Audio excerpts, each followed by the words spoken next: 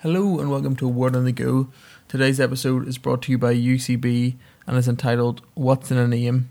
Everything, Part 5. The name Jehovah Tsidkenu, the Lord our righteousness, was given by God through Jeremiah, announcing the coming of Jesus, the Redeemer. I will rise up a righteous descendant from King David's line, and this will be his name. The Lord is our Redeemer. That's from Jeremiah 23, 5-6.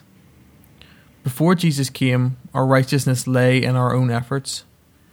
We will be counted as righteous when we obey all the commands God has given us. That's Deuteronomy 6:25.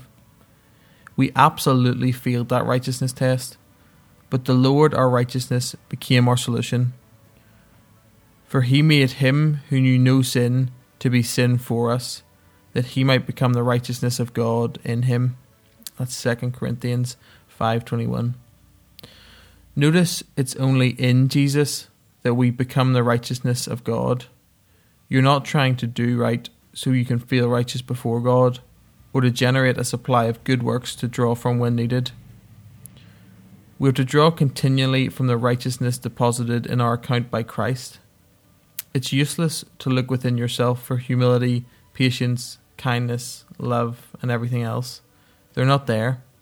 You must take them from faith, from the supply stored up for you in Jesus.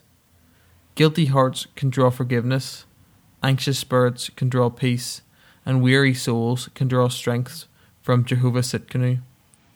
You received salvation by faith alone, and in the same way you must draw righteousness and everything else you need by faith in what God has accomplished and stored up for you to use in Jesus, the Lord, our righteousness.